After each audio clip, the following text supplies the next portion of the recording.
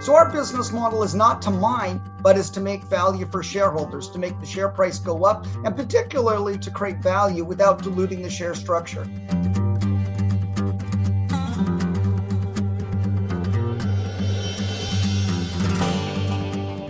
G'day everybody, welcome to Spotlight Mining. I'm Liam Hardy and I'm joined today by John Mark Stouty. How you doing, John Mark?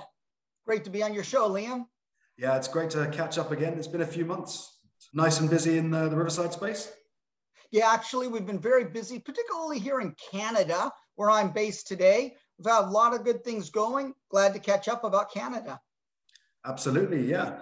So the first thing I wanted to address was, I'm going to hit you with a bit of a curveball now. There's a Twitter comment I got the other day about Riverside, and it made me think now was the perfect time to address it, because with these sales in Canada, you've got two great case studies to respond to it with. The comment was, why would you invest in a company that's been around so long but is never going to mine anything? And I thought it would be great to answer that because you're not a mining company, right? You're an exploration company. So maybe you could just explain the ethos at Riverside and why not mining anything is still okay. Well, thank you. Yeah, we actually kept a 2.5% royalty on that and everything we own. We're glad to be royalty owners. Also, our shareholders get dividends from the spin out of the shares of the companies that are going to mine.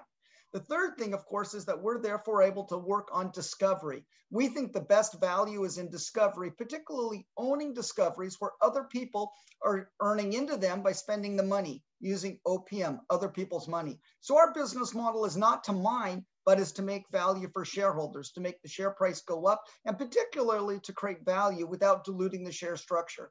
We've gone for 14 years and only have 71 million shares out. We have over $4.5 million cash and no debt. I think that's a great way to build a business. Yeah, and it is working. I was just surprised when this particular person asked me why you weren't mining anything. So, I mean, you've got two great case studies now of how that has produced value for shareholders. We've already spoken a lot about Capitan mining last year. You've now made these three sales in Canada. Tell us a little bit about the iMetals deal there. We're so excited. You know, first off, with Capitan Mining, it's taken off and done well. Now having Michael Gentile come in, raising $3 million. The stock went up 50% just on the announcement of actually bringing in more people. Stock's been flying, and for us as shareholders, getting that for free as Riverside was great. And we're now moving ahead with iMetals. IMR. Very excited to work with Saf Dillon and the team at iMetals. And Riverside brings our technical team in Canada, bringing our three good gold projects, near surface veins, Abitibi type shear zone gold structures. And we see with this deal a chance to partner with their Galganga projects as well, which is near Kirkland Lake. So this is real a merger of our assets with an existing company, and they're raising $2.5 million capital to deploy on testing. Again, we're not mining, we're making money. We're keeping a royalty, we're moving ahead the project, and we're not diluting the structure. So by owning Riverside, you get the upside with limited downside. Yeah. So let's talk about what Riverside did do at the project before it was sold along. You guys channel sampled, you got some pretty good grades there. What was your overall spend, and what did you put in before selling those projects? You betcha. There's actually 3 projects in there. On all of them, we did surface sampling, channel sampling, mapping. We also did a lot of compilation. The wonderful thing in Canada is historic work is available, although sometimes it's not computerized. We have a wonderful computer team led by Ben Connor, who's worked with us for 14 years, and he brings his own skills. And what we did then is did field work, developed relationships with the First Nations, got permits to do drilling, and laid out the drill programs. So getting that all together had a total spend of about $500,000 Canadian. So therefore doing a deal at well over $1 or $1.5 million is a 2 or 3x plus a royalty for Riverside. So that's a really great return for Riverside for the money spent. And it really shows how quickly using that historic data where we had access to over $5.5 million of previous work that we didn't have to redo. Putting that together really allowed us to move ahead. And we're also very lucky to be adjacent to Equinox, which recently bought out Premier Gold Mines for $600 million. They bought out the Geraldton Gold Belt, and we are in the Geraldton Gold Belt. They bought out the mine, the Geraldton mine. And we have the ground immediately to the east, the continued brownfields to that mining district. So for us, sometimes it's being in the right place at the right time.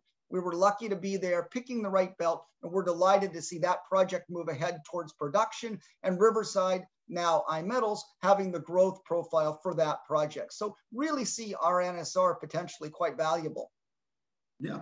Yeah, it's an impressive sale as long as the new company picks up. And it'll be great to work with them in the future.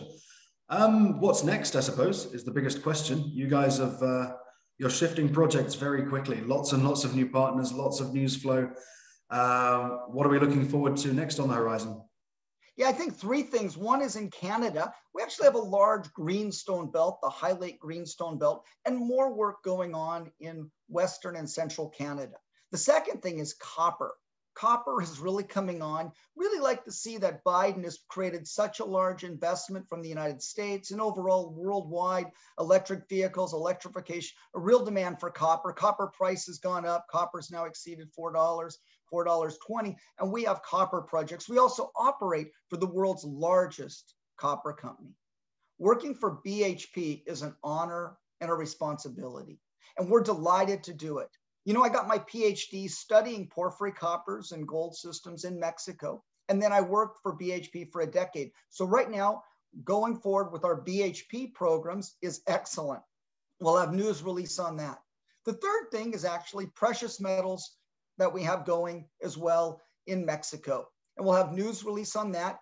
Just the other day, we had drill results coming from our Cecilia Gold Project, where we hit 1.5 grams for 22 meters. Very nice initial intercept into the North Breccia. We have 10 targets there. So we're so excited by precious metals, gold in very easy, accessible, good working projects in Mexico. So we have three different things coming now for Riverside in the next 3 to 5 weeks. Which is a lot of news flow for what people assume is a very small company, but you've got a lot of people working with you there. We do. And, you know, the people have worked with us for many years. We're tied to projects. So it's really great. We have partner funding, partner of BHP, partner of Carlyle, partner of iMetals. So we bring high quality people that know what to do and where to do it. And then we bring the funding to that. But we don't dilute the share structure. So with only 71 million shares out, we're in a really good position for growth.